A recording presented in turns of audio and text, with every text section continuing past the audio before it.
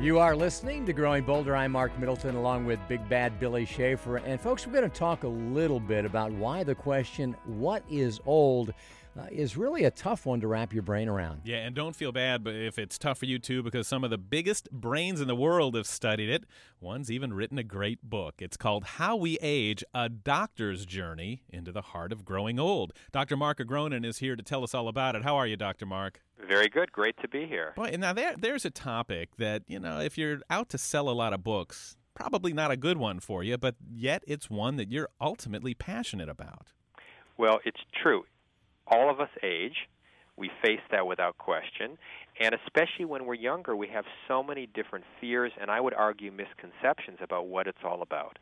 And in the book, I wanted to tell the story of so many individuals I've worked with to show a different side of aging. And Doc, if there was nothing we could do about it, I don't think we would be as fascinated by this subject as many of us are. And back in the day, I think it was what it was. But these days, we're learning that there are so many different ways that we can control and improve how we age that, guys like you are, it's a growth industry right now, isn't it? Well, consider the fact that it's likely in the next 20 to 30 years that we will have, if not cures, probably even more effective treatments for the main killers, heart disease, cancer, stroke, even perhaps Alzheimer's disease. And so the average person turning 65 will have another 30 to 40 good years ahead. And think about what that does to the notion of the second half of life. It really speaks to a time of opportunity and no growth.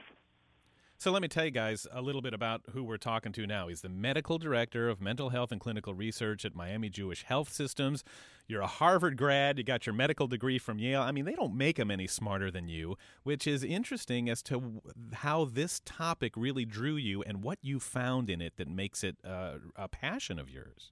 The key component here is that, one, I grew up with active, vital elders in my life, and so I have always valued the role of older individuals. And I have to tell you, as a psychiatrist, regardless of anything about my background or education, I love working with older individuals because I find I learn as much as I'm able to help people or give to them on a daily basis. People who have been there, who have lived the history of this century, it's amazing what they have to teach us. And it's amazing all of the strengths that people retain and even grow as they get older, even in the face of illness and even in the face of memory loss for some people. So what is old in your estimation? Is it the number of years we've been around? Is it the ailments that we currently have? Is it the prognosis that we have for future life? What determines if we're old or not? I'm going to answer this with a quick story. In the book, I interviewed one of the leading experts on aging in our century. He's in his 80s now, and I posed him that question. I said, what's it been like for you as you've gotten older? What have you learned? And he said, to be honest with you, I don't really feel different than when I was 60 or 70 or even younger. He said, old for me is my mother, who at the time of the interview was 102 years old.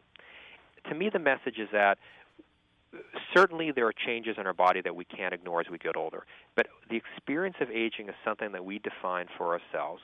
For some individuals, it's a time of limitations. For others, it's a time of opportunity.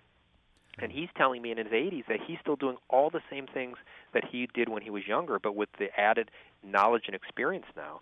So he wasn't even defining himself as old, and to me this is a critical point. And I'm told time and time again from older individuals, they say, don't define it for me, let me define what it's going to be like. And it's interesting, too. I think, isn't it true that most of the people that you've talked to, didn't you find them at what we think of as nursing homes, those kind of places? I work full-time in a long-term care institution with the largest nursing home in Florida at its root. The average age I treat is 90. So see, that's another great thing, too, because we all have this idea. We're all scared of nursing homes. We got a phobia about them. They're called God's waiting room, but you see them in a totally different way. I see both sides of the coin. Nursing homes can be lonely, cold places, but we have control over that. We can't cure aging. We can't change and slow down time, but we can make nursing homes into places where people come to live and to thrive, even if it's in the last days for them. So that's something that we do have control over. You can hear anything you want about anti-aging strategies. The bottom line is there is no true anti-aging strategy. It's not about just living longer. It's about living better, and that can happen even in nursing homes. And what have you found as you've worked in these nursing homes, as you've interviewed people for your book? Is there some common denominator that is shared among those people that, in your estimation, are aging well? Yes, without question. The connections we have with other people. When we have supportive, loving connections, whether it's with children or friends, or sometimes people come to the nursing home bereft of everyone in their life, but they're able to make new connections, that makes all the difference. And I couldn't emphasize that more. We even know that keeping socially active lowers the risk of Alzheimer's disease. It increases longevity. It all comes down to those key relationships in our lives.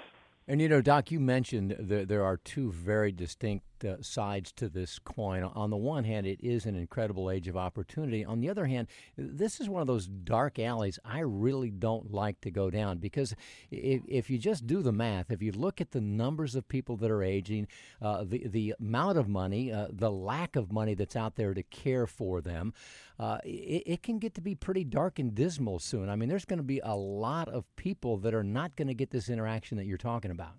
This is the main concern, because I can tell you in our space here, when we have the right people and we can make those connections, it's spectacular. But you're right, when older individuals lack those resources and those connections, it's more of a problem. And this is why we have to do our best to advocate for older individuals and to put an emphasis on resources into that stage of life.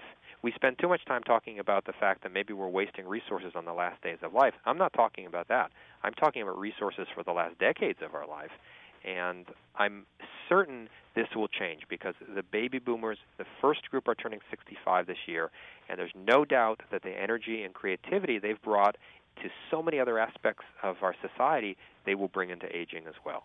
You know, we hear people say it all the time. It's kind of trendy to now. Do you think that it's true? Do we have a pretty good chance to live to 100 these days? The fastest growing age group right now are the 100-year-olds, if you look at the last two census records. So without question, certainly living, at least in Western countries, the average lifespan is in the late 70s. For many of us, living into our 80s and 90s is a very real possibility, and that will become even more commonplace. I think eventually we will hit a limit. It's not that people will live to be 200 in the future. The longest recording individual lived about 122. I don't think that will be commonplace, but living to 100, I think that will be more common. We just want to make certain that we're healthy and mentally strong if we live to that age, and that's where we need to still do a lot of work. Hey, Doc, we've just got about 30 seconds left. You're a guy who's smart. You're plugged in. You see what's going on. Are you optimistic about the future of us as we age? I'm optimistic not only because of the science and technology, but I'm optimistic because, to me, the human spirit is able to transform what the experience of aging is all about. We're able to do that right now, regardless of what developments come in the future. So that gives me great hope. I know what we give to our elders, we give to ourselves in return. The book is a fascinating read, an eye-opening look at a new reality. It's called How We Age, A Doctor's Journey into the Heart of Growing Old. Thanks so much, Dr. Marc Agronin, for your research.